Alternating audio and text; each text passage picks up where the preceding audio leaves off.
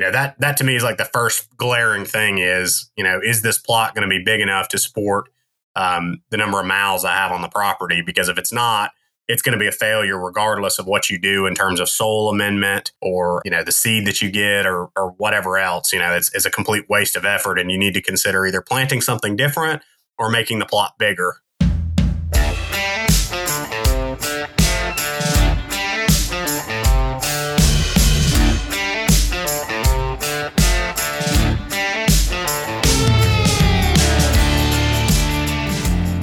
Hey guys, welcome to the National Deer Association's Deer Season 365 podcast. I'm your host, Brian Grossman, and if you're a food plotter or just interested in learning more about food plots, then you're definitely going to enjoy this week's episode. We're talking with Mark Turner from the University of Tennessee about all things food plot preparation, from site selection to soil test and how to understand those soil tests, applying lime and fertilizer, planting techniques, weed control, and a whole lot more. Mark really gets into a deep dive into the subject, so much so that we're going to call this part one, because we're definitely going to have Mark back on at a later date, sometime later this year, to really finish out the topic, because there's so many avenues you can go down with food plots, and we can only cover so much in the over an hour that we talked. And so this episode is mainly focused on kind of the preparation side of things, with some species selection and stuff mixed in there, but a lot about preparing your food plot so you can get maximum results. So I know you guys are interested in that, which a lot of you are. I can tell, because those are always our most downloaded episodes whenever it comes to food plots and habitat. So I know you guys are really going to enjoy this one. Hey, before we get started, though, this week's episode is brought to you by longtime NDA sponsor Renews Outdoor Equipment, makers of the Furminator food plot implement. The Furminator is a rugged, professional-grade, all-in-one food plot implement with adjustable discs to break the soil. It's got a seed hopper to drop the seed at a set rate and a cultipacker to pack the seed into the soil. So it makes it possible to complete the entire planting process in just one pass. So if you want to take your food plot planning to the next level, check out the Furminator at thefurminator.com. Also, this is the last call on your chance to win a coveted Kentucky either sex elk tag. This is a once-in-a-lifetime opportunity to chase big bull elk in the mountains of eastern Kentucky. And hey, not only will the winner get that coveted elk tag, which, that's a prize in itself, but you're also going to get a Savage High Country 300 Win Mag rifle and a full package of Vortex optics, including a rifle scope, binoculars, spotting scope, tripod kit, and a rangefinder. And that fundraiser ends tonight, Wednesday, April 5th at midnight. So if you haven't got your chances yet, go ahead and hit the pause button on this episode and head over to deerassociation.com/elk tag before it's too late. Also, another exciting announcement here. The NDA is actually hiring. So if you've always dreamed of working in the field of wildlife conservation, we have a couple of regional director positions open right now, one covering the Midwest and a second covering the Southeast. Both of those are remote positions that work from home. Those employees will work closely with our volunteer-led branches to plan and implement successful fundraising and mission-related events that help drive the mission of the National Deer Association. So if that sounds like something you're interested in or something you'd like to learn more about, you can head over to our website at deerassociation.com, click on the About Us part of our menu and look for the employment link, or you can just go straight to it at deerassociation.com/employment to learn more about those regional director positions. And one more thing before we jump on the phone with Mark. First, I want to give a big thanks to everybody who's left us a rating or review, particularly on Apple Podcast, but there's other podcast platforms that have that as well. But those rating and reviews help us help more people find our podcast and get plugged in. And so what I wanted to start doing is just occasionally reading some of these reviews that you guys leave us, and hopefully that'll prompt some of you out there who maybe haven't taken the time to do that yet, to hit that 5-star review and leave us, or hit that 5-star rating and leave us a written review, and we'll try to read those on a future episode. So this week, I want to just quickly read a couple that have been left here in the past month or so. The first one is from B-Dub Woolley. B-Dub Woolley says, I love this podcast. Didn't think I'd ever get into podcasts, but Deer Season 365 has been phenomenal to listen to and get the brain juices flowing on how to best understand and find a wall hanger. Thank you so much. So a big thanks to B-Dub Woolley out there for leaving that review for us. We also had another one come in from Farley F. Farley F said, great podcast. Keep up the good work. Found out about you guys in some footnotes of the NRU episode. I assume he's referring to the Natural Resource University podcast. He said, this particular episode is so spot on with its content living up to the title of the podcast. I never tire learning about ways to improve my little 60 acres, and you guys are a very important source for improving habitat. Keep up the good work. So again, thank you, Farley F., for the kind review there. And again, guys, if you haven't taken time, please take a moment just to hit that 5-star rating and leave us a written review. Let us know what you think of the podcast, or maybe what kind of topic you'd like to hear us cover, or a certain person you'd like us to have on the podcast.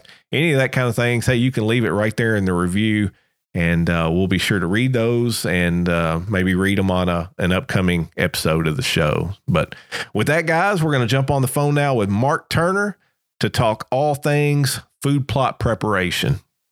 Well, hey, Mark, welcome back to the Deer Season 365 podcast. I appreciate you once again carving some time out to come on here and talk food plots with us.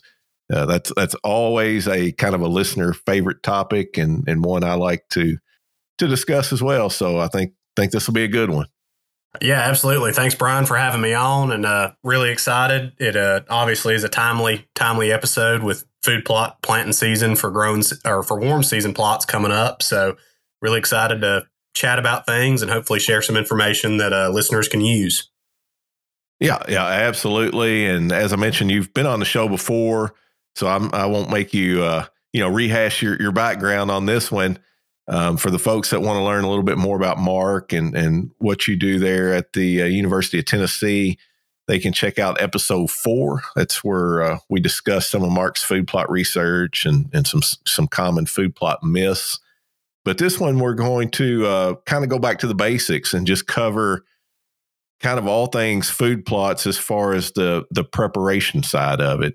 And, while I think every good food plot starts with a soil test, and we'll definitely talk more about that here in a minute. But actually, to get started, I want to kind of back up even a little further than that and talk about site selection, because I think in a lot of cases, would-be food plotters set themselves up for failure by trying to plant in an area that just isn't suited for planting to begin with. And so if you would just kind of kick things off, can you talk a little bit about that and maybe, some of the factors you should consider when you decide, where to plant food plots, or whether or not, maybe you only have this opening, but is it even suitable for a food plot?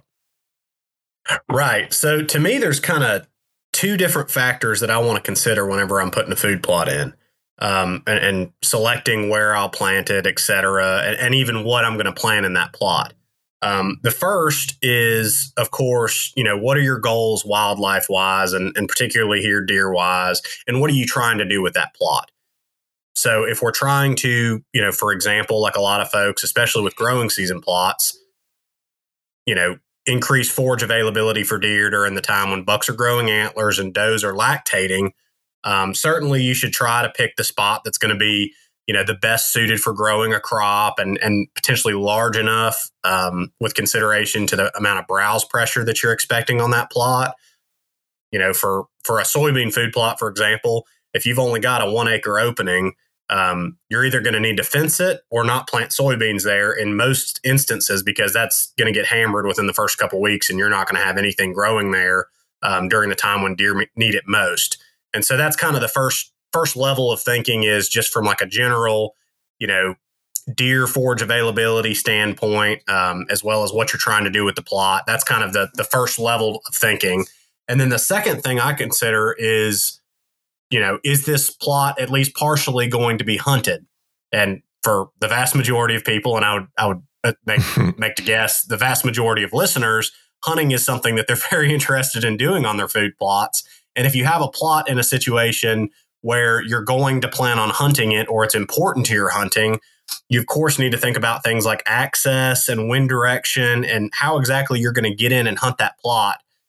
So for example, one thing that I've started thinking about is, predominant wind directions during the time that a plot might be attractive for deer. So for example, we've got on our property some warm season food plots, and I tend to put those more on the north end of the property because typically during the early season, during bow season, we get southerly winds. And that's something I think a lot of people don't consider is, laying out your food plots and planning things in a way that are going to make sense for a hunting perspective.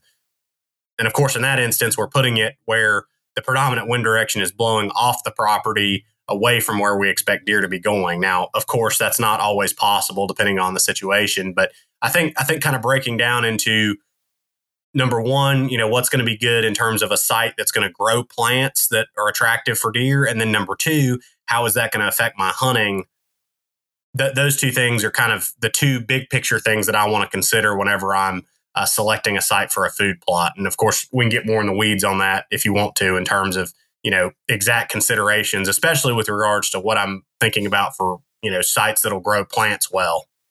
Right. Yeah. And that's a good point about size that I hadn't really, what wasn't on my radar, but I have been down that road, where I've planted a small, half-acre plot in cowpeas, and they start sprouting up, and you get all excited, and then the next thing you know, you go out there to check on them, and you just have a big dirt patch again because the deer just absolutely hammered them down to the dirt. And exactly.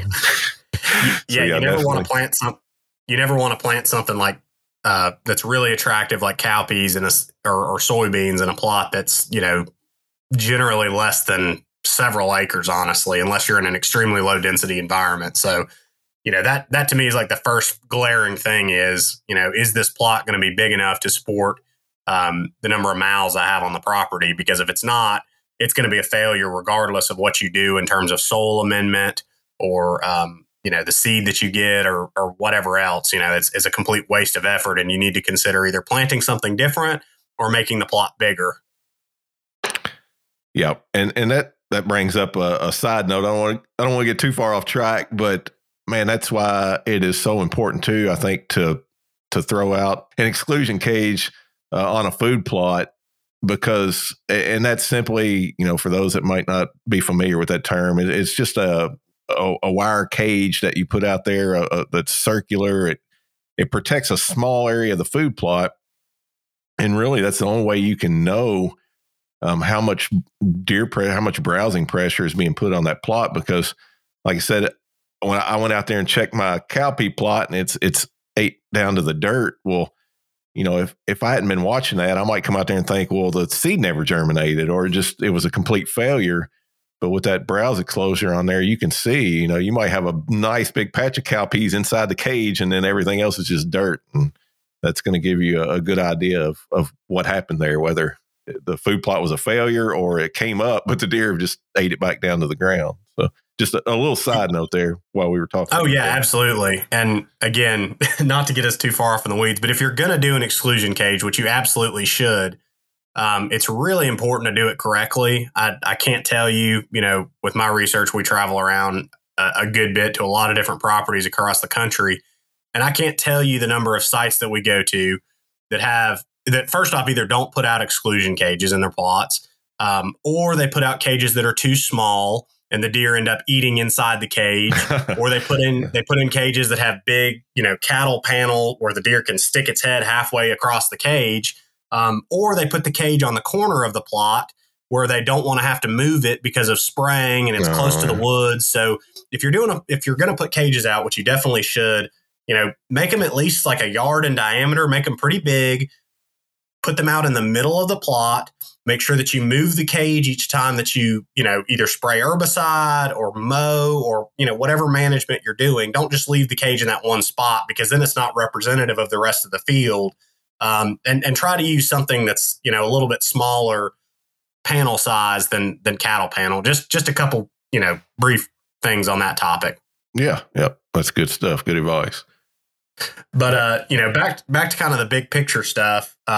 If that's where you want to go with this. Yeah. Yep. Yeah. So kind of assuming the plot's big enough and it's in a spot that makes sense for hunting, the first thing I'm thinking about is there enough sunlight hitting the soil to where I can grow the type of species that I'm interested in growing?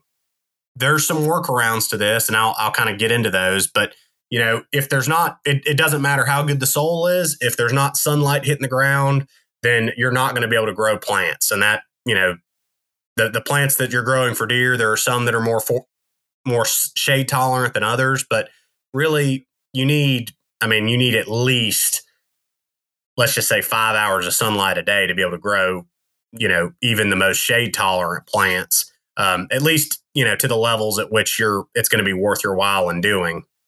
So, if you're in an open field, that's not an issue, but, thinking about a lot of the small little hunting plots, which can be really great spots to hunt, but man, they can be, it can be a problem trying to get enough shade shade off of that plot to where sufficient sunlight's hitting the ground.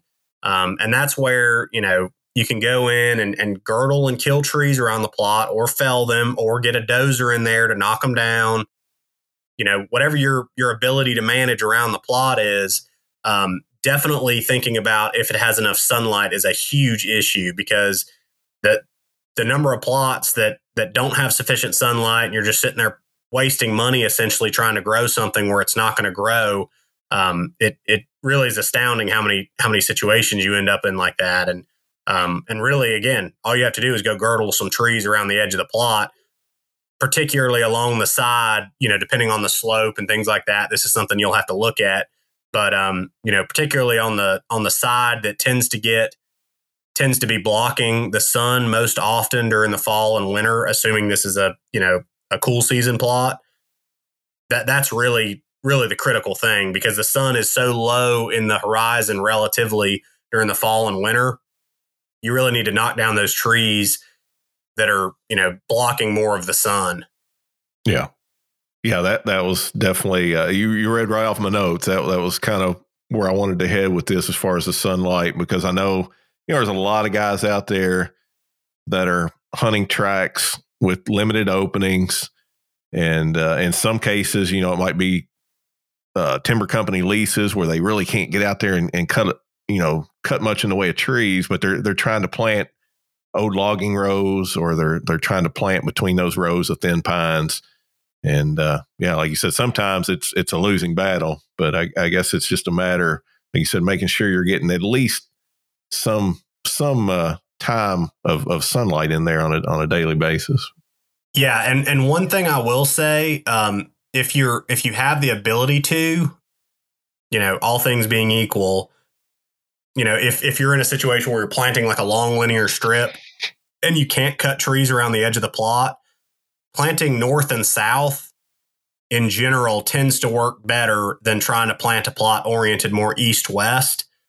You would think being east and west, you would get the sun all day on the plot, because obviously the sun rises in the east, sets in the west. And I've actually had to deal with this on property that where we created a plot and we just happened to orient it east-west. What ends up happening is during the fall and winter, the sun tends to stay relatively low in the horizon, and you don't get near enough sunlight, especially from like November, December, January, February.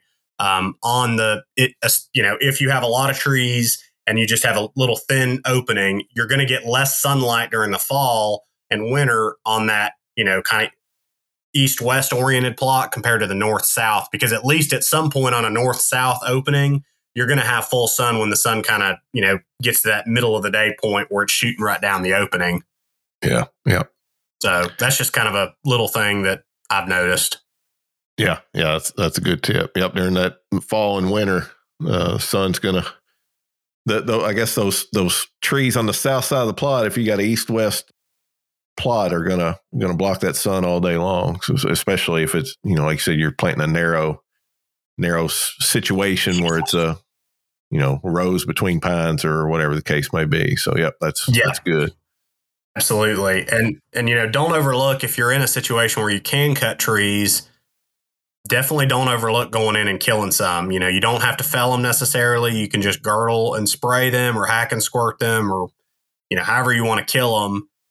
I mean, we've got a few little plots, on various properties where we've gone in and created, like we had like an old logging deck or something like that, gone in and created a little, 10th or 20th acre opening. And, we'll harvest several deer off of those each year.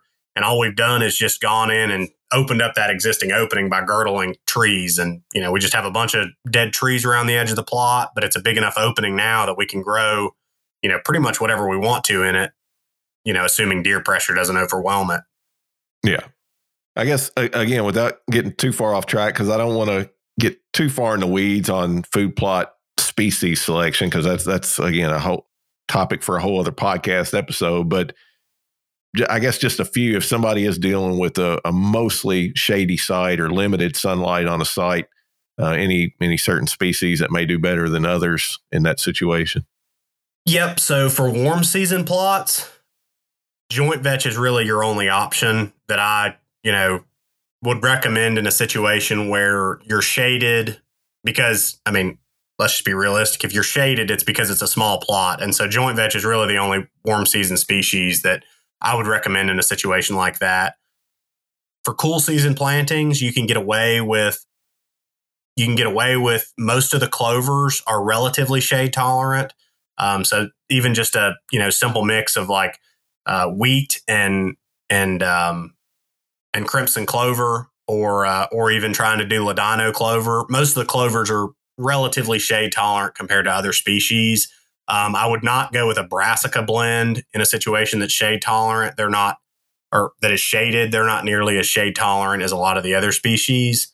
The other thing to consider too, with regards to, shade, is you can get away with a little bit more shade in a hardwood setting, but just recognize that you're going to have to blow those leaves off the plot because, which may seem a little ridiculous, but you can't, if you have a bunch of leaves fall onto the plot because it's on the edge of the woods or shaded situation, you're going to have to clear it off during the middle of the season, which isn't an issue. It doesn't take long, and, you just do it once and you're done, but that's something to consider.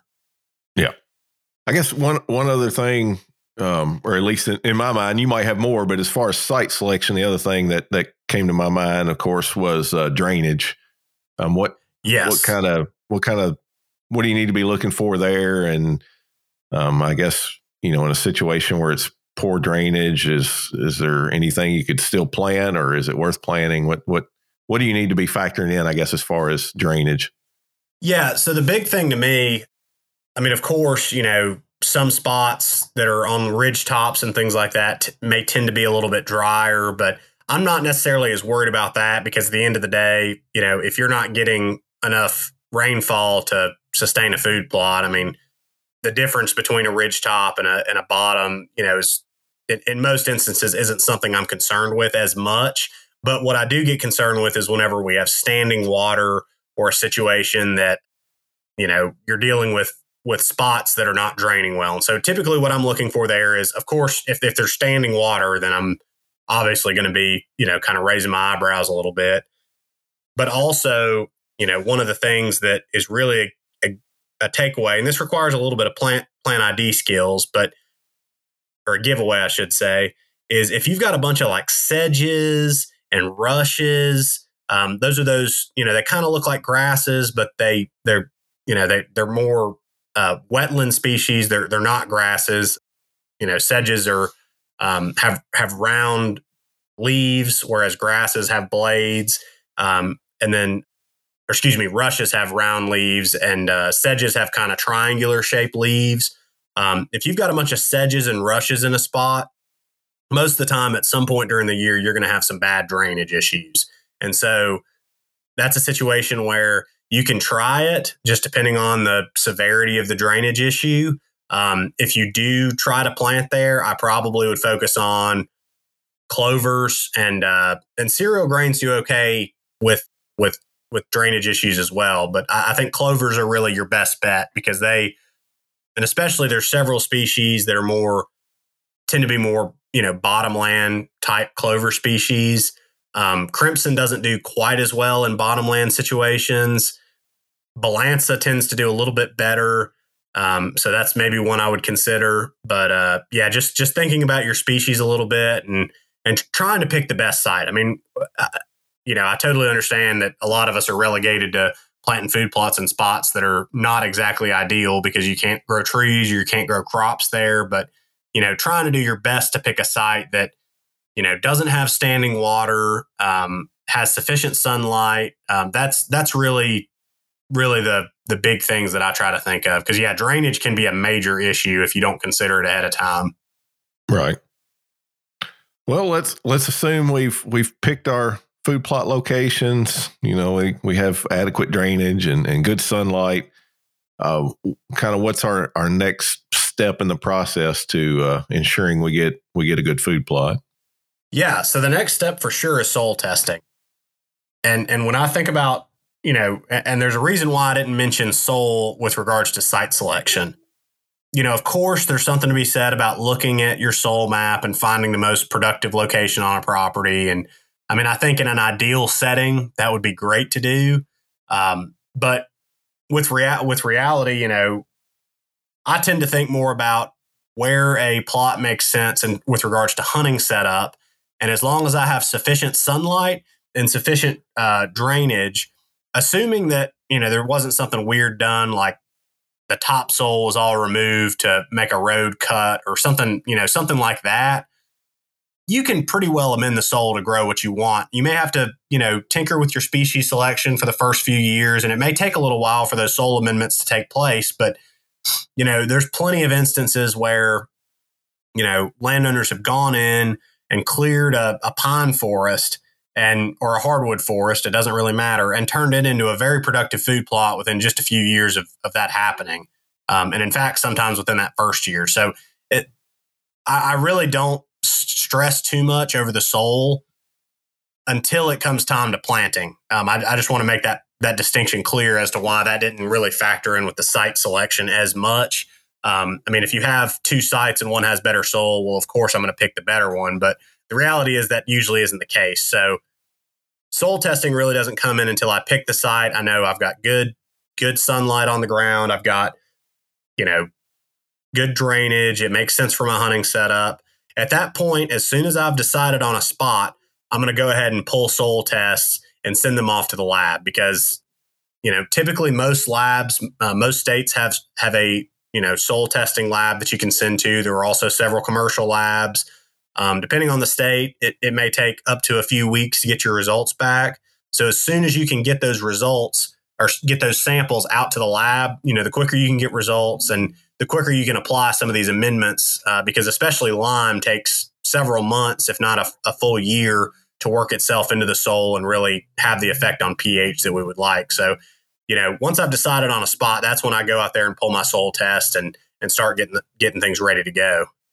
And as far as the actual sampling process, I mean, we just go out in the middle of the food plot and pull a representative sample, or do we need to pull soil from multiple locations in the plot? What's the best practice there?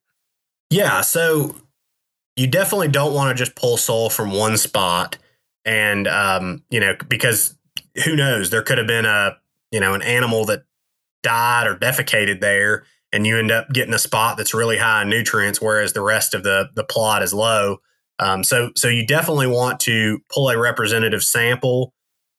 I think just as a general rule of thumb, I don't like to send off a soil test without pulling less than let's just say 10 samples per food plot. With bigger plots, I might send more. With smaller plots, maybe I only pull 7 or 8. But you just want to have a relatively, evenly distributed, somewhat random pattern.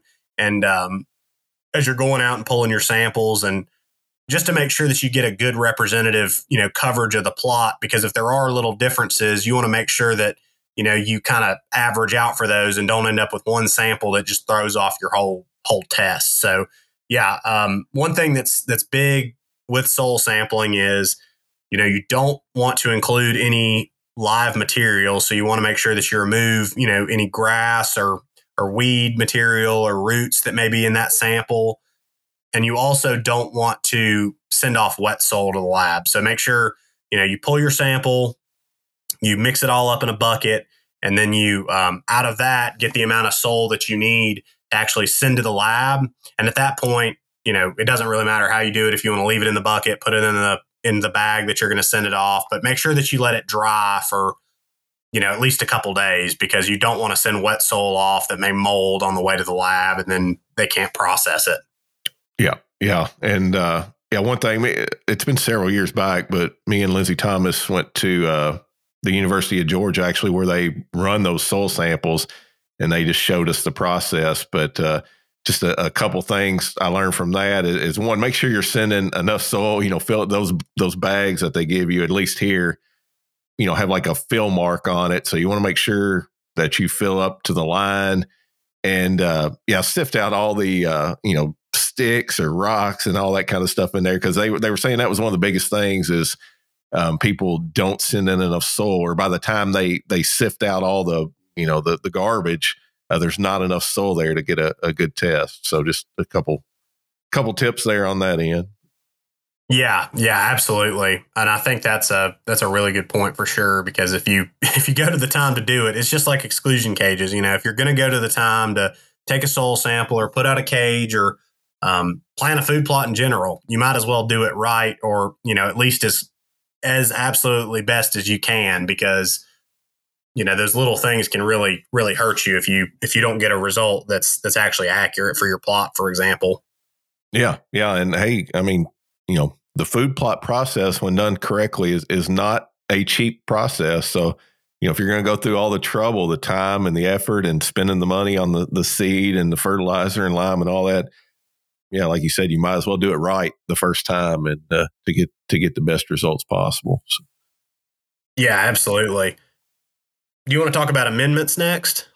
Yeah, I was just I was just going to ask kind of what information that soil test is going to tell you. When you get those results back, what are you going to gather from that? What's that? What are those soil tests going to tell you as far as what you need to do from that point on? Yeah, absolutely. So when you get your results back, there's a few things that I like looking at. Of course, there's a lot of information. It's easy to look at it and, have an information overload. But really there's, probably 4 or 5 different things on that soil test that I'm going to look at that are going to tell me what I need to do. The first one is pH. So soil pH is absolutely the, if there's nothing else that you do with a food plot, but amend the soil to where the pH is within the appropriate range, generally between a 6 and a 7 for most species, you're going to have pretty decent plots, or at least, you're going to be doing a pretty good job if you can and deal with the pH issue in your plots, because the vast majority of plots, especially in the South, you're going to have a pH.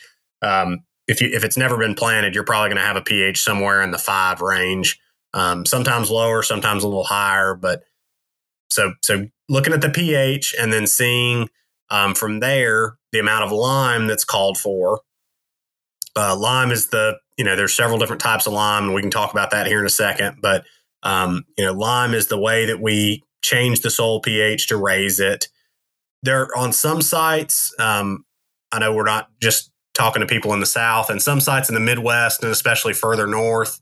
From there, drainage can be an issue in plots and in soil to where you end up with high pH. Unfortunately, amendment options for higher pH are much more limited. I'm not quite as familiar with exactly, the routes to go for that. And this is, probably only a few listeners will be in this situation, but generally when you have high pH in situations like that, and the soils they have in the, kind of north central US, a lot of the time it's tied to drainage issues. And that's something, to think about addressing with site selection and things like that. But for the vast majority of people that are listening, you're probably going to have a relatively low pH, and that's something you need to address. From there, I'm looking at my macronutrient levels in the soil and whether they are low, medium, or high. Most states will give you some ranking of your macronutrients. And of course, nitrogen is the first macronutrient many people think of, but most soil tests actually don't test for nitrogen. Typically, they are basically, because nitrogen is so volatile and is used up so quickly, most nitrogen recommendations are actually coming from crop use data. So, for example, they're making some assumption that a wheat plot is going to use 100 pounds of nitrogen per acre. But I'm just throwing numbers out here, but they're making an assumption about that and then telling you to then apply about 100 pounds of nitrogen per acre. So most of that's based on use data. The ones that are actually tested for would be phosphorus and potassium. That's your P and your K. Those two are very important for plant growth, and those two are tested within the soil, and then they give you a recommendation for the pounds per acre of phosphorus and potassium, which potassium is applied as potash. So, don't get confused if it shows potash or potassium. Either which way, a fertilizer that has phosphorus and or potassium are going to help meet those respective needs. I also take a second to glance at the micronutrients. These are things like sulfur and zinc and boron.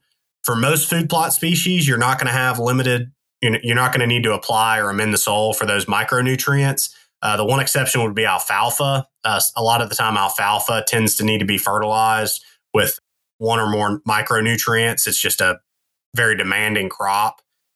But other than that, your micros are probably going to be good on most sites. So I'm really looking at, again, the pH, the macronutrients, and those recommendations associated with that. And then if I want to dig a little deeper, I'll also glance at the CEC, which is the cation exchange capacity, as well as the states call it different things. It might be called humic matter or organic matter in the soil.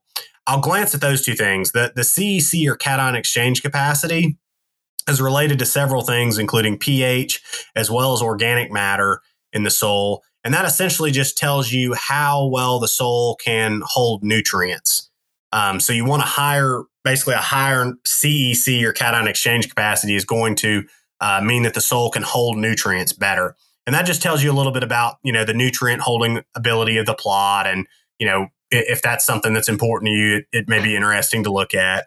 And then the other thing, organic matter or humic matter, depending on what the lab actually calls it, is basically testing for the amount of, organic, or the percentage of the soil that you sent off that is made up by, organic matter, which is, basically broken down plant parts and other, other bits that, roots and things like that. So those two things, organic matter helps with water retention as well as the ability of the soil to hold nutrients. So those two things are important. I'm not necessarily looking at applying things to change them, with the exception of cation exchange capacity is changed whenever you raise the soil pH. So that's a good thing. But just if you want to dig deeper on soil test and if you think, well, this plot's not growing well, even though I've amended the soil correctly, maybe there's something going on there with either CEC or organic matter. But really big things to look at are, those macronutrients as well as the amendment recommendations. Yeah, you mentioned that CEC is related to pH. Is that why, I often hear people say that, if your pH is poor, that applying fertilizer you're just wasting your money on the fertilizer? Is that where that comes from, or is that a true statement? I mean, if you're not addressing a low pH, am I wasting money by just applying fertilizer and not lime? That is a true statement. It's partially attributed to the fact that the ability of the soil to hold those nutrients is increased whenever you apply lime. But there's more than just that going on. There's also the fact that at low pH as well as at high pH, some nutrients are actually bound up. Like basically there's interactions occurring between nutrients to where the plants are not having access to those nutrients. So either they're not being held in the soil or they're bound up with each other to where they're not accessible to the plants. But yeah, absolutely. Nutrient availability is much less if you have a low pH compared to if you apply the correct lime and amend the soil to where you have sufficient pH. Yeah. So don't don't skip the lime and just go out there and spread the fertilizer, because you're not going to get the benefits. So gotcha. Yeah, and I think there's something to be said about, types of lime, because this is something that I think a lot has been written about and said about, but there's still tons of confusion about liming material and how it works. So, unlike most of the other nutrients that we're applying, such as nitrogen, phosphorus, and potassium, assuming it's incorporated into the soil when you apply it, most of those nutrients are readily available. So they're, almost immediately available to the plant, compared to lime, which lime is actually not, you're not trying to make something available to the plant. You're simply freeing up, basically storage space for those nutrients within the soil by raising the pH. And so you're actually having to change something within the soil, and that takes a little bit longer. And so there's been a lot of different people, approaches and thoughts about how we can change how long it takes, because of course it takes a long time to, generally you're talking at least 6 months is how long in advance we would recommend liming a plot. Now, if you can't lime something 6 months in advance and you're going out there to plant it the same day that you lime it, still lime it, because you're going to gain benefit, because the soil pH will, tend to increase throughout the growing season with that lime application. But, big picture wise, the earlier you can apply the lime, the better. So one thing that people have done is try to develop products that allow lime, basically fast acting lime, or, however it's been termed or sold as. And there's also discussion about whether you need to apply as much of those fast acting products as you would regular lime. For example, the most common one most people think about is pelletized lime. Pelletized lime is great because for a lot of landowners that either don't have access to an actual lime spreader, or they can't hire their co-op to come out and spread lime because they only have a 1/4 acre plot, pelletized lime allows them to be able to spread the lime with a typical fertilizer spreader or over-the-shoulder bag spreader, whereas lime is typically sold as, bulk lime or ag lime, as it's often called, is a really fine powder, and it has to have a specialized spreader to be able to apply it. If you're in a situation where you can't either get access to the spreader or hire someone to come out and spread it, then absolutely pellet lime is a great option. However, don't be fooled into thinking just because your fertilizer salesman told you that you only need a couple 100 pounds per acre, that's actually the case. So that kind of myth started because pelletized lime used to be a byproduct of liming products that were too fine to be put into typical ag powdered lime. So they took this byproduct, which was finer, which meant it was faster acting, and they bound it up into these little pellets and sold it as a byproduct. Pretty quickly, some smart people realized that a lot of people were interested in this, and they stopped just including the byproduct material and started basically just taking ag lime and turning it into a pellet. Now, the myth still remains that it doesn't take nearly as much pellet lime as ag lime, but that's not the case anymore. If you look at a bag of lime, and if you're curious about this, there's basically a calcium carbonate equivalent that is required by states to be on that bag of liming material. And that will show you exactly how much basically liming material is in the product that you're buying. So if you're buying something that's pelletized, it'll show you that essentially a ton of pellet lime is equal to a ton of bulk ag lime, or relatively close to that. Maybe it's 1,800 pounds of pellet lime is equal to a ton of ag lime. But at the end of the day, take those liming recommendations from the soil test, and regardless of whether you use pellet or bulk, apply that amount that it recommends. Don't try to be caught up in thinking that because you're applying pellet lime, you can apply less, because in reality, the product is the same or relatively close to the same. It's not much better. It's just a lot more expensive compared to if you buy bulk lime and get it spread by, your local co-op, which is definitely the way I would go if you've got enough acreage to make that work. Okay.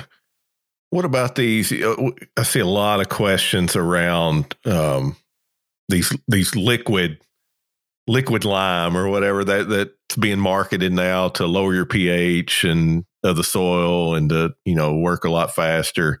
Have you any comments on that, or have you tested that, or? Yeah, so I haven't personally tested it, but I know some people that have, and just general recommendations. Because it is in a liquid form, and agricultural producers do use some of these products from time to time.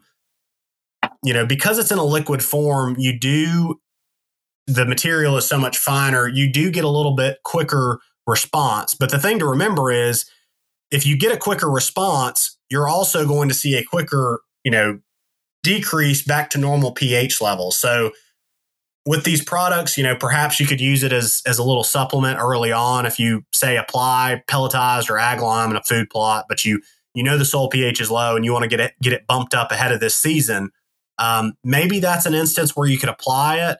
But I think if you do the math on these products and consider the fact that you're probably going to have to apply it annually, whereas normal lime would only be every 2 to 3 years approximately, I think the cost benefit really starts to become a question. And that's, it may be great for doing within this planting season, seeing a short little bump in pH, but the fact that you're going to have to apply it, once a year or perhaps even twice a year if you're double cropping that field, I think it starts to kind of lose some of the benefit. So I'm not saying I would necessarily avoid those, but definitely don't fall into the trap of believing those are sufficient for actually managing the pH in your plots. You're way better off applying either pellet or powdered lime to those fields instead of, just continually relying on buying this liquid product, because they are relatively expensive. Okay. Yep. You made me think of another question there I meant to ask earlier when you mentioned about, applying lime every 2 to 3 years. How often do I need to retest my soil? Once I've established a food plot, I did my initial testing, maybe apply my initial amendments. How often do I need to be retesting that soil? I think every 2 years is a good time frame to look at. I think 3 is the longest that I would go, but I think every other year is a good kind of starting point. However, I do think that, testing annually, there are some benefits. And in some states, I know North Carolina in particular, you can actually send your soil off to the lab for free. There's a tax that's imposed on some farming products that basically pay for soil testing during the majority of the year. So it really doesn't cost you anything to send soil samples off every year. Now, I know that's not the case in every state, but look at the cost and see what the cost is. But I don't think there's a negative to soil testing more often than not. But I think every 2 years is probably the furthest I would go. Yeah.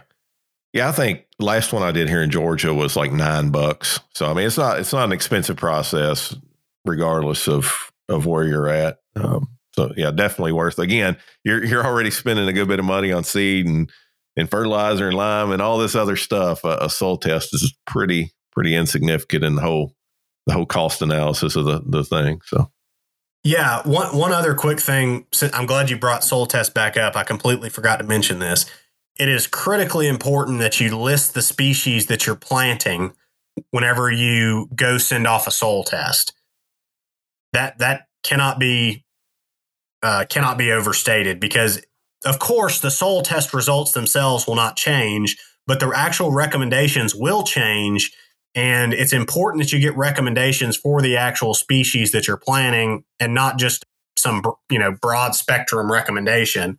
Right. So, for example, I mentioned before that the nitrogen results were based on, average yield data and things like that from the state that they have. You definitely want to say, if you're planting corn, for example, you want to, get their input on how much nitrogen you should apply. Same with brassicas or wheat or any other species that you're looking at. It's worthwhile there, but even more so, the phosphorus and potassium results, as well as the pH results, are all tied back to that species you're planting and what it needs. Now, you're probably not going to have, for a state agency, some and in some cases you do, and I may or may not recommend using them. They may have some food plot blend as one of their little options that you can choose whenever you have your crop code that you're entering. I would tend to select more just based on the predominant species in the field or something relatively close. For example, if I'm planting cowpeas in a plot, I'm not going to check the box for wildlife food plot. I'm going to check the box for soybeans and amend the field as if I was planting soybeans because that's a relatively similar crop. Same with if I'm planting clovers, I'm going to try to find something that's relatively comparable versus just getting some recommendation for, goodness knows what the state considers with their soil lab, a wildlife food plot blend or something like that. So, regardless, long story short, just look at the crop codes and choose the one that's closest to the species you're looking to plant.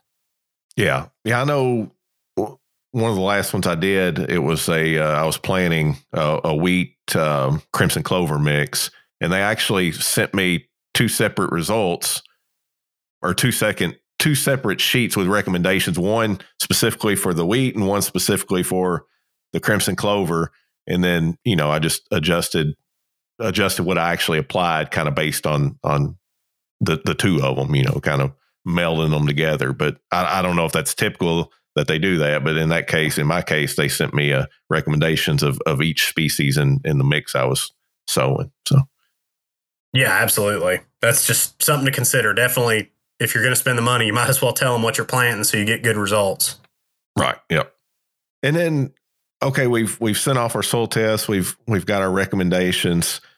I guess how do we actually apply the lime and fertilizer as far as timing? And you've touched on that some with the lime, but as far as timing of doing that, and can we just go out there and broadcast this on top of the ground before we plant, or does it need to be incorporated into the soil? What's the actual application process for these amendments?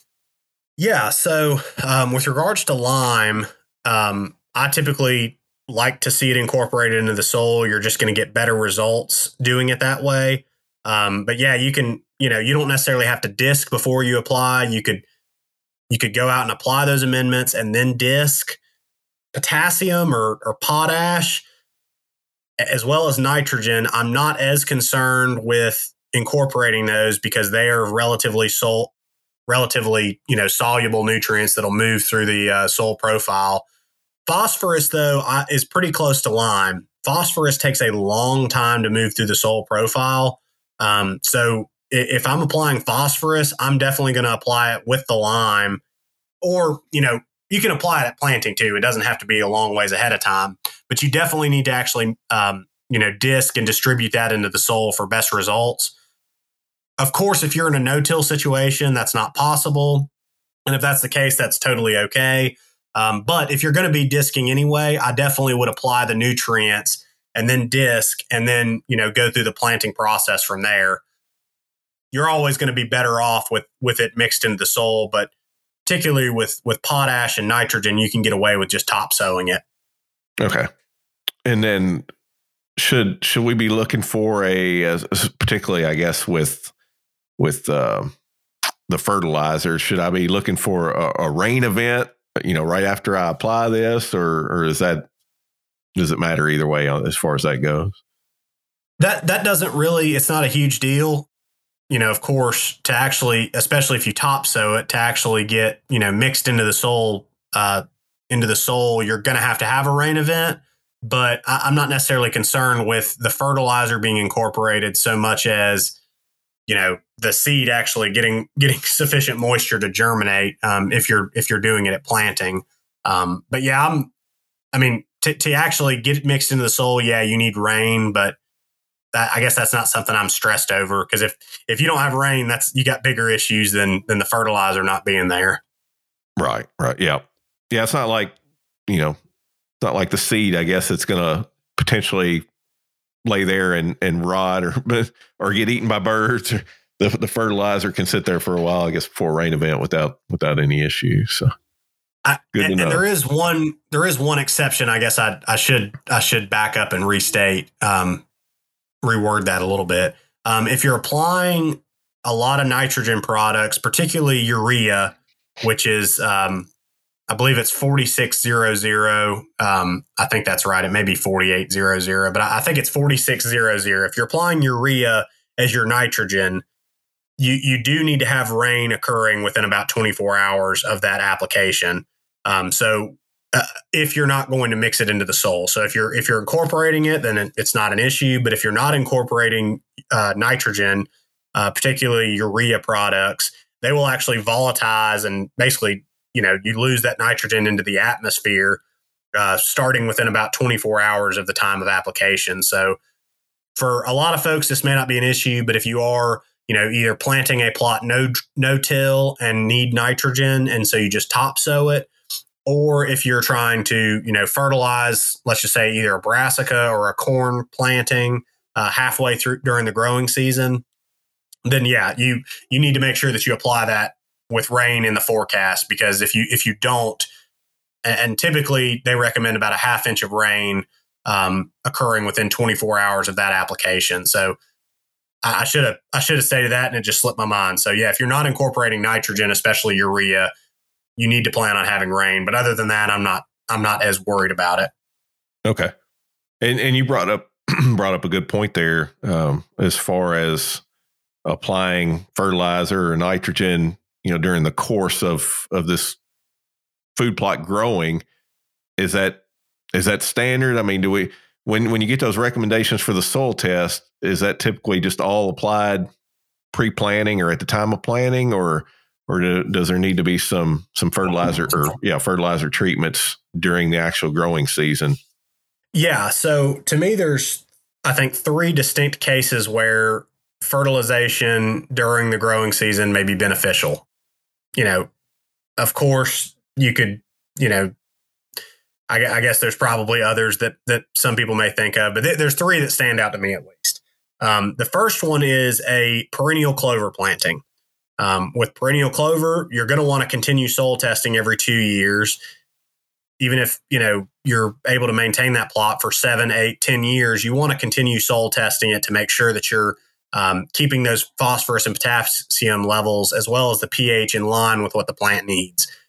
So in those instances, absolutely, you can apply that fertilizer, pretty much any time whenever the plant's actively growing. I wouldn't do it during a drought or something like that, but you can make those applications and get those into the soil whenever they're needed. The second one would be growing a warm season grain, especially corn, but also grain sorghum. Those plantings use so much nitrogen, especially corn, that in most instances, you're going to need to topsoil some nitrogen at some point during the growing season. Ag producers will typically do what's called side dressing. So they basically are able to, put the nitrogen into the soil with equipment that they have that's specialized. Of course, as food plot producers, most of us don't have that equipment. And so we're not able to do that. But you do definitely want to be, applying some nitrogen during the growing season. And then, making at least, let's just say, one application during the middle of the growing season to make sure that there's sufficient nitrogen for the whole time during the summer. And then the other one would be with brassicas. You can get some benefit if you fertilize your brassica plantings, let's just say 30 days after they start growing. Not necessarily saying everyone is going to do that or need to do that, but you may see a little bit of extra bump in growth if you fertilize those brassicas, let's just say a month to a month and a half after that initial planting. Now, with those last 2, it's important to note, like I said before, you need to either apply a form of nitrogen that does not volatilize, so don't apply urea, or if you're going to apply urea, make sure that you get a rain event within 24 to at most 48 hours after your application, or you're simply wasting money. Okay. All right. So at this point, we've picked our location, we've tested the soil, we've added our amendments. What's our next steps? How do we go about, I guess, preparing to plant at that point? Yeah. So I think the next thing is going to be, thinking about how we're actually going to achieve good seed to soil contact and make sure that we, have the existing weeds on the plot controlled. And so there's, I think, 2 ways that we can go about weed control, with, in my opinion, at least one being the one that I'm going to recommend, at least 9 times, probably 10 times out of 10, just being realistic. So you can either look at burn down herbicide applications, or you can look at, repeated tillage on a site to make sure that you get the weeds that are existing on the plot right now controlled. But most of the time, I'm going to recommend a burn down herbicide application. Just going in with something like 2 quarts per acre glyphosate in most instances. You may need to tweak that a little bit if you've got some real problematic species like Bermuda grass, or if you're in a situation, down in like the coastal plain and you have Yopon and other, really glossy leaved species, or if you're in a situation where you have some glyphosate resistant weeds. If you're in those latter two situations where you have, either more brushy species, let's just say, or you have glyphosate resistant weeds, adding some 2,4-D to your glyphosate mixture can help with knocking those out. That's just kind of a general rule of thumb. And, there of course are instances where that may or may not work depending on the exact weed that you're dealing with. If you have something like Bermuda grass or Bahia grass in a plot, during your burn down application, you may need to up that level of glyphosate, for Bermuda grass up to, 5 quarts per acre, which sounds like a ridiculous amount to apply, but Bermuda is really tough to kill. For Bahia, I probably would bump it up to 3 quarts per acre. But just as a general rule of thumb, most instances you're going to be okay 2 quarts per acre of glyphosate, perhaps adding 2,4-D into the mixture if you have some particular weeds that are really hard to control. The only thing to think about if you include 2,4-D is make sure that you have sufficient time from your spraying application of that burn down herbicide to the time that you're planting, because with some species like soybeans or clovers, that 2,4-D has enough soil residual activity to ding those up. So you want to make sure that you apply it with sufficient time. But assuming that's not an issue, I personally like applying my burn down application 2 to 3 weeks before planting. If you only allow a week, some of those species are not going to be, fully dead. And if you allow, let's just say 4 weeks, sometimes you're going to see some things start growing again, and that's not necessarily desirable either. Okay. But as far as, I guess, harming the seed, you can spray glyphosate, right, just immediately prior to planting, correct? Yes, absolutely. Okay. Yep. I only mentioned the timing because of the 2,4-D, as well as just allowing sufficient time for those plants to die. That's just in an ideal world, that's what I'm going to do. But absolutely, you can go in and broadcast seed and spray glyphosate over the top of it. And you're not going to harm it as long as you do it before that seed germinates. So, for most people, I wouldn't worry about, the exact timing of it unless you're going in and tilling the soil, in which case you probably do need to allow, sufficient time for those weeds to die to where you can actually, get your disc to, break up the soil. Because if, depending on the size disc and how heavy of equipment you have, that can be a real problem if you don't have, plants that have been, if they've only been dead for a few days and you're sitting there trying to disc them, it can be more difficult than if you allow a couple weeks to pass. Yeah. Yeah, that makes sense. Do you need to, do I need to go in and mow off the area before I spray it? Is there anything you need to do, I guess, prior to spraying to prepare, or can you just go in there and spray as is? That really depends on what you have growing there and how tall the vegetation is. If it's, if it's relatively short to where you can, get your boom over it, personally, most of the time, I'm probably just going to go in and spray it versus trying to mow. You're not hurting anything. If you go in and mow it, let's just say 3 weeks before you plan to spray, that's not going to hurt anything at all. I definitely would not mow and then spray right after, because then you're basically covering up the plants from, preventing them from intaking the herbicide as well. If you want to mow and it's taller vegetation, then absolutely you can go in there and mow and then come back, let's just say 3 weeks later, and spray it. But if the vegetation's short enough that I can get my boom over it, most of the time I'm just going to opt to spray it as is. And then, if I wanted to, if, for example, I was doing like no-till topsowing or something, I could spread the seed and then mow the dead vegetation after I have spread the seed. But most of the time, I'm not going to mow ahead of time unless the vegetation is tall that I can't get my boom over the top of it. Okay. What about pre-emergent herbicides? You don't hear a lot of talk of that in the kind of the food plotting world. Is that something you recommend, or species dependent, or what's the situation with pre-emergent herbicides? Yeah, absolutely. So pre-emergence herbicides are something that I think a lot of people get spooked about because they think it's just this wild off the wall thing, and they're only used to using glyphosate. But these herbicides can really help you out with your weed control because they prevent you from having to make as many applications throughout the summer or during the winter, depending on the species you're managing and what you're doing. They can really end up saving you time and increase the benefits of that plot for deer because, by controlling, and especially when we're thinking about grasses during the summertime in a broadleaf planting such as cowpeas or soybeans or lab or joint vetch, those can really be a major issue. And unless you're willing to spray clethodim, 2 or 3 times during the summer, you're probably going to get overrun with those annual warm season grasses like foxtail and crabgrass.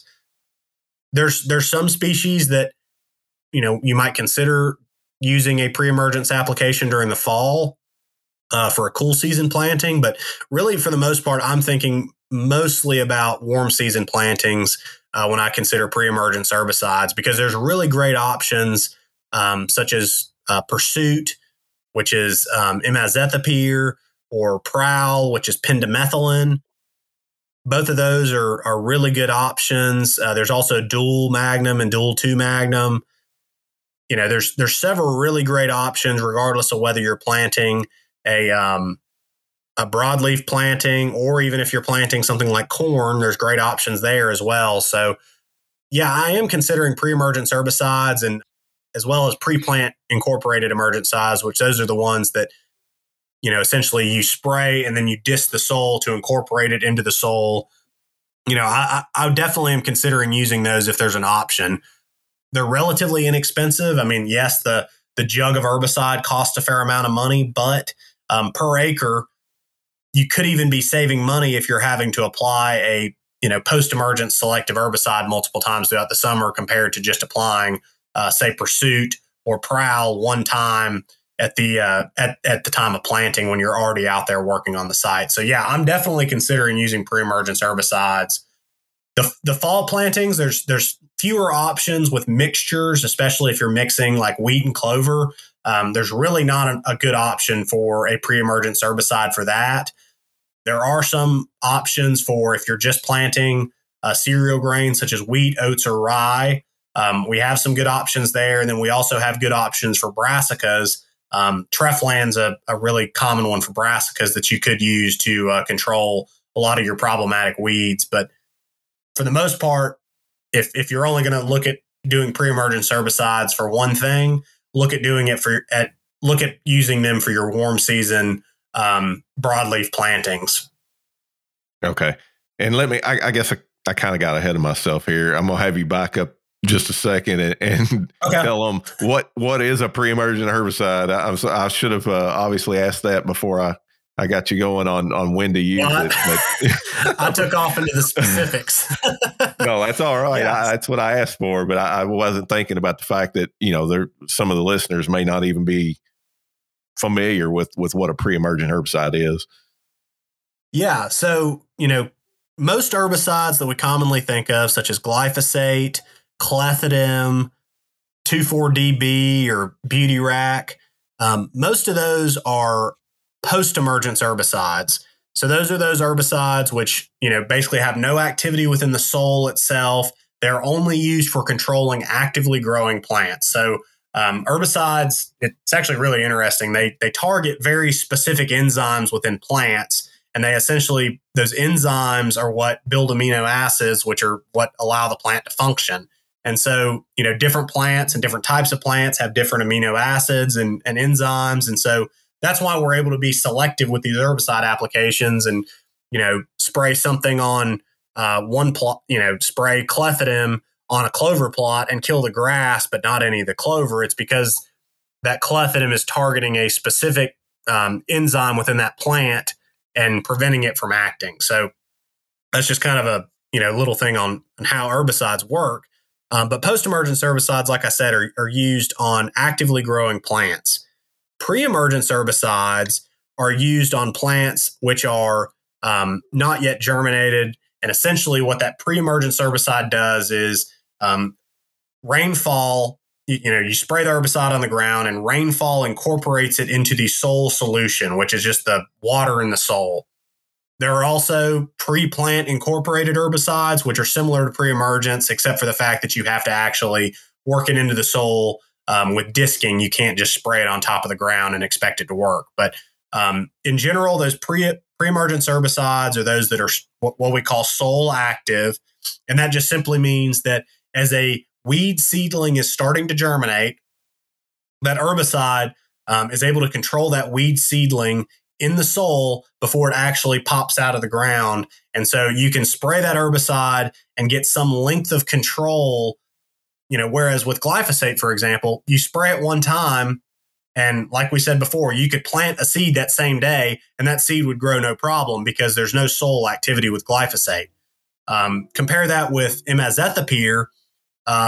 There's soil activity for some species upward of a year after you apply that herbicide, which can be really beneficial because it just gives you a longer window to which you don't have to worry about weeds. So for example, if we spray imazethapyr on a field of joint vetch and cowpeas or soybeans or name a species, that herbicide is going to prevent those annual grasses from germinating for the vast majority of the growing season when we'd be concerned about them. And so that single application of imazethapyr basically just buys us the whole growing season of being relatively weed free, at least with regard to grasses and several other broadleaf species.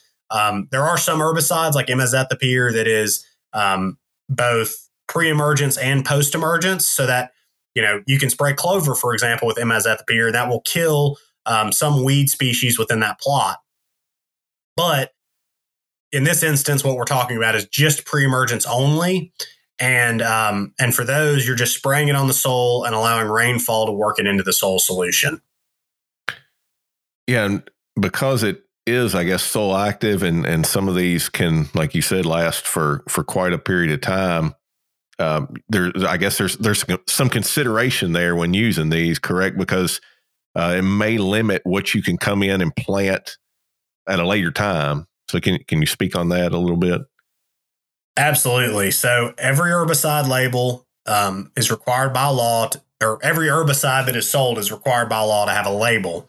Within that label, generally there's a lot of good, useful information. You need to read the label if you're going to use it, but there's a chart on most herbicides that have some soil activity that will show the plant back interval, which essentially is how long after you spray a plot with an herbicide you should plant various species. For example, with imazethapyr, the minimum plant back interval for wheat is 4 months, whereas the plant back interval for oats is 18 months. So if you are planting a soybean plot, let's just say, and you spray it with imazethapyr or Pursuit, and you wanted to go back that fall and plant a cool season planting, you should use wheat and not oats, because the wheat, it's been 5 months since you sprayed it. Let's just say you're past that minimum rotation length. Whereas the oats, you're not going to be able to plant oats in that plot until the following fall after planting. So yeah, definitely look at the plant back interval and consider what your rotation is before spraying a pre-emergence herbicide, because you can shoot yourself in the foot with these if you have plans to, double crop a field or something like that. But if you're not planning on doing that, or you're willing to take the time to read the label and see what it says, it's pretty easy to work around these. You just have to be, smart with your applications. Yeah, just one more reason to reinforce why you should read that herbicide label before you ever start applying it. So absolutely know what you're getting into. But yeah, I guess from here, as we kind of been on here for well over an hour now, need to kind of wind things down. But I know a lot of hunters out there planting food plots. We're kind of at the point now in our discussion where you get into how you're actually going to plant these, and traditional tillage versus no-till. And And for a lot of hunters, that decision is made, by lack of equipment. A lot of hunters don't have necessarily a tractor and a no-till drill to go out there and plant a food plot. So I guess let's kind of, as we wind down, let's kind of talk about that. Some options for hunters planting food plots that are limited in the equipment they have. What's kind of some best practices? What are some species that'll work as far as just, being able to maybe top sow a food plot versus traditional till, and what are some ways we can make sure we're getting that seed to soil contact that we need? Yeah, absolutely. And I think there's been a lot of increased conversation about, how we're planting plots and things like that as folks, have become a little bit more worried about soil health and things like that. So, there are some benefits that can come from using a no-till top sowing method, which is, essentially where you're just throwing seed out on the soil and praying for rain is pretty much what it goes down to. But if you're in a situation, I just want to throw this out there, where you don't have access to no-till planting equipment, a no-till drill, and you do have access to a disc. Of course, you can use no-till topsoil methods, but don't necessarily feel bad about using a disc or using conventional methods to plant your food plot. As long as you're mindful of slope and erosion and things like that, and you're not eroding away a hillside. You planting that food plot is not the worst thing in the world that's ever happened for that soil. There's, millions of acres each year that are planted with conventional tillage, and that's, a completely different conversation about whether we should change those methods. But, don't sit here and sweat the little bit of, soil health issue that may or may not be present with you using a disc on that plot. I think there's a lot bigger fish to fry with regards to conservation and habitat management for deer and other game species. But if you're in a situation where you just don't have a disc and you don't have a no-till drill, you may not even have a tractor. No-till top sowing is not a technique that you should overlook. You can have very effective food plots with no-till top sowing, but essentially it comes down to a couple of things to consider.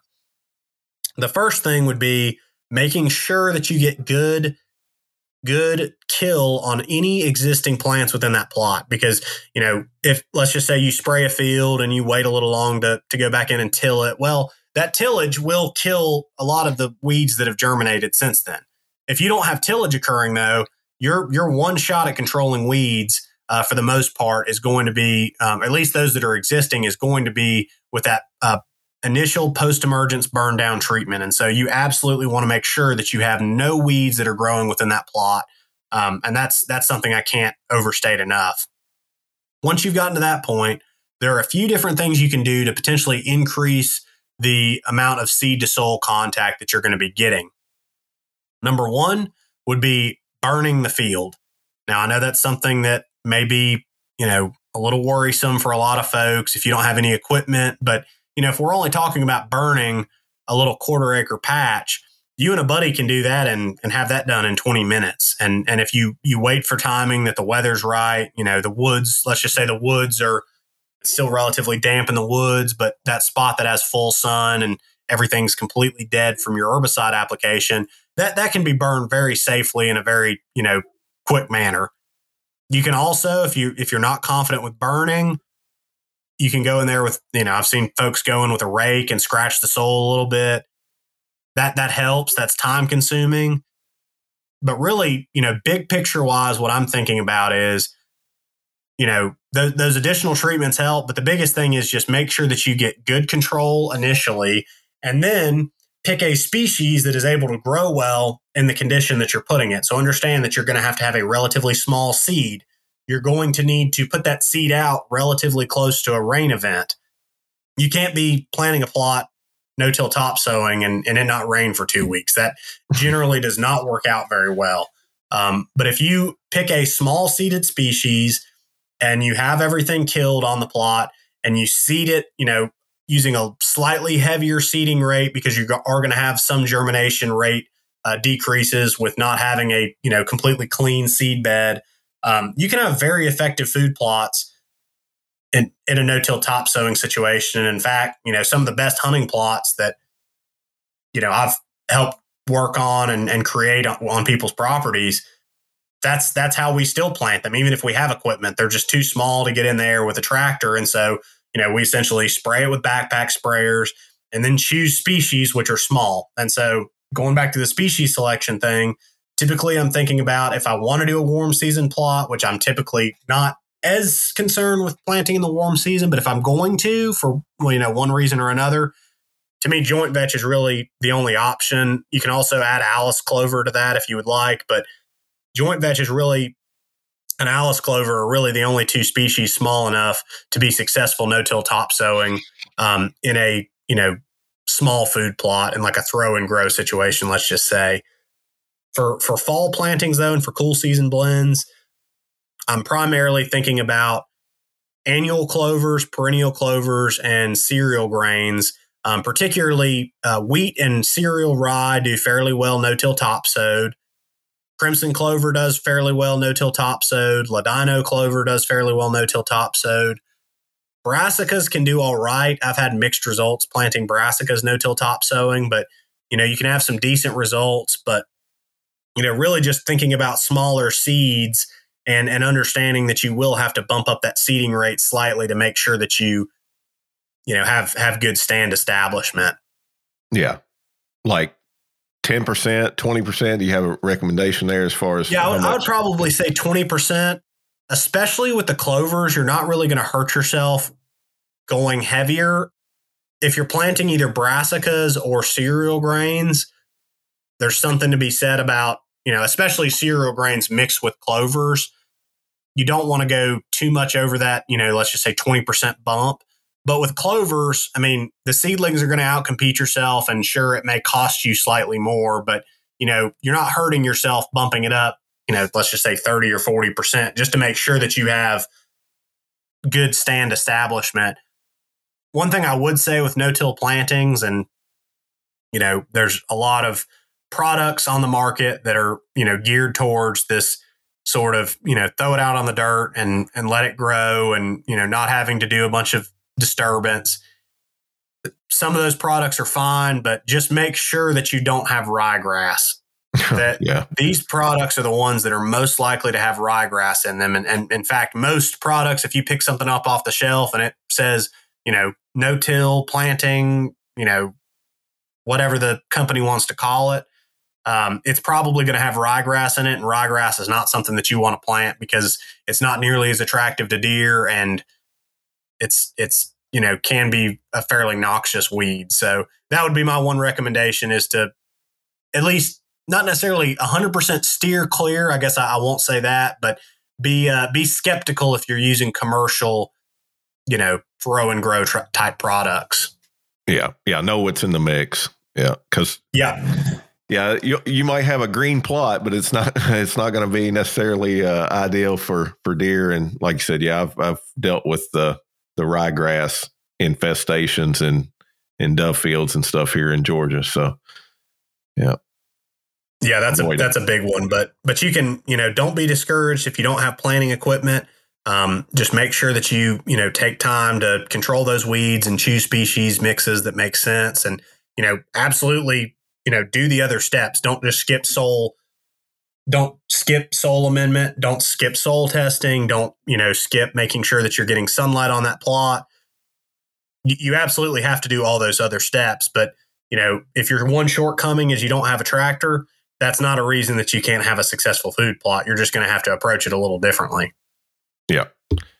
Yeah. You could get, I've gotten hardcore on mine before and actually went out there with a garden tiller and worked it up. And it takes a little time, but it gets the job done. But you mentioned there's absolutely worse ways to spend your time than, messing around with the dirt and planting a food plot. So nothing wrong with that. No. You mentioned earlier, now, for whatever reason, the person there's just not a way they can get in there and burn that off after they've sprayed it. You mentioned earlier about potentially, seed and broadcasting and then mowing the weeds after the fact. Is that a viable option? Yeah, I definitely think it is. Especially if you're picking mixes that have small seeds anyway. If you go in and spray it and then, 2 weeks later, let's just say broadcast and mow, I think, that increase in the amount of organic material on top of the seed can help with germination some. I don't necessarily know that it's 100% necessary to do it, but if you have the plant material there anyway, I would definitely rather see you spread the seed and then mow compared to mowing and then spreading the seed. And I think that's an important distinction. If you're in a situation where there is a bunch of plant material that's actively growing, then that's part of why I said I personally favor spraying and then mowing if necessary afterwards, unless it's just really, really tall stuff, because you're going to end up with a little bit better kill by not, covering the actively growing plants with thatch. That may be a little bit different if you've got a bunch of perennials like fescue there. You may need to mow and then come back and spray. But, for your typical, 9 times out of 10 situation, I'm going to favor spraying. And then, if I'm in a no-till situation, I'm absolutely going to take advantage of that plant material by spreading the seed and then mowing if I need to. Yeah. Because if you've mowed prior to seeding, then a lot of that seed is going to end up, on top of that duff layer of clippings that you just created. So yeah, it makes sense. Exactly. Yeah. And doing it the other way around is not much different than, when you sow a new yard in grass seed and you cover it in straw. It's going to help hold some of that moisture in, at least in theory. Yeah, and I definitely think it does. We've played around a little bit with, kind of the throw and mow seeding, if you will. And, especially when you use appropriate species mixes, I mean, it can be very effective with regards to, making sure that you have good, not only seed to soil contact, but also making sure that you retain that moisture that's necessary for the plants to grow. So that can be a great method if you, have a spot that you want to plant and you can get in there and mow it, or even get in there with a weed eater or something like that, but don't have the big equipment to disc it up. Yeah. Well, Mark, man, thanks so much for taking time out to come on the show. We're pushing an hour and a half here now, and there's so much more we could cover with regard to food plots. But I think we've hit on the main things that I wanted to cover in this episode, and maybe if you're willing to jump back on here at a later date, we could definitely continue this conversation into more food plot planning stuff, because like I said, we've only scratched the surface here, but I think there's been a lot of great information shared here today. So I appreciate your time. Yeah, absolutely. And anytime, always enjoy talking, and hopefully folks got a few ideas for, some things they can consider with planting season this spring. It's definitely right around the corner, and it's time to be pulling soil tests and putting lime out and getting your equipment ready, and hopefully getting plots in the ground here soon. Yep. Yeah, it is about that time. And Mark, for those interested in keeping up with you and maybe what you're doing there at the University of Tennessee, is there a good place for them to do that? Yeah. So, I gotta pull my phone up to look at what really I'm not on Facebook anymore. I'm only on Instagram. We do a lot of, as I'm sure most people are aware, a lot of the stuff we publish is in the food plot column of Quality Whitetails. If people are interested in following me on Instagram, I post some stuff on habitat management there and things like that going on with research. It's Mark Turner 442 is my Instagram, but we don't have a lab Twitter or anything like that. I don't think Dr. Harper probably wants to get a Twitter for himself, but I do share a fair amount of the research stuff that we're doing on my personal page. So that's probably the best, easiest place to go to get a little bit of a taste of what we're working on. So we're always doing something. We've been implementing, got everything ranging from forest stand improvement treatments to different fire timings that we've been testing. So we got a lot of cool stuff coming out, and of course food plot information as well. So should have some good information to share as the years go by. Well, good deal. Yeah, we'll be sure to put your Instagram link there in the show notes. And yeah, as you mentioned there, Mark writes our food plot articles for the magazine, so you can check those out. And we try to get those on the website as well. Maybe a little later, once the magazine has hit stands and everything, we'll put a lot of that on the website as well. So you can check that out at deerassociation.com. But yeah, Mark, I enjoyed it as always, and I'm sure the listeners will as well. So appreciate it. Yeah, thanks again, Brian. All right, guys, that wraps up our interview with Mark Turner. Thanks so much for checking out this episode of the Deer Season 365 podcast. If you haven't already, please consider subscribing to the show. You can find us on all the popular podcasting platforms like Apple Podcasts, Google Podcasts, Spotify, iHeartRadio, and several more. So about anywhere you could listen to podcasts, you should be able to find us there. Or you can just go to deerassociation.com/podcast and subscribe directly from our website. Hey, we'd also love it if you take just a second to leave us a 5-star rating or a written review. Those both help us climb the podcasting charts and be more visible to future listeners. So we would appreciate any support you could give us there. For more information about the National Deer Association, you can visit our website again at deerassociation.com. From there, you can sign up for our free weekly newsletter. You can become a member, and don't forget about that podcast promo code that we talked about at the beginning of the show to get you a little bit of a discount on an annual membership and that free NDA hat. So be sure to take advantage of that. And hey, just enjoy some of our several hundred articles of free content right there on our website, covering everything from hunting strategy to food plots, habitat improvement, deer management, you name it. If it's deer hunting or deer management related, we got some good content right there on our website available to you. So check that out. And of course, you can always find us on all the popular social media platforms, Facebook, Instagram, Twitter, and YouTube at Deer Association. So again, thanks for listening to the Deer Season 365 podcast, the podcast where deer season never ends.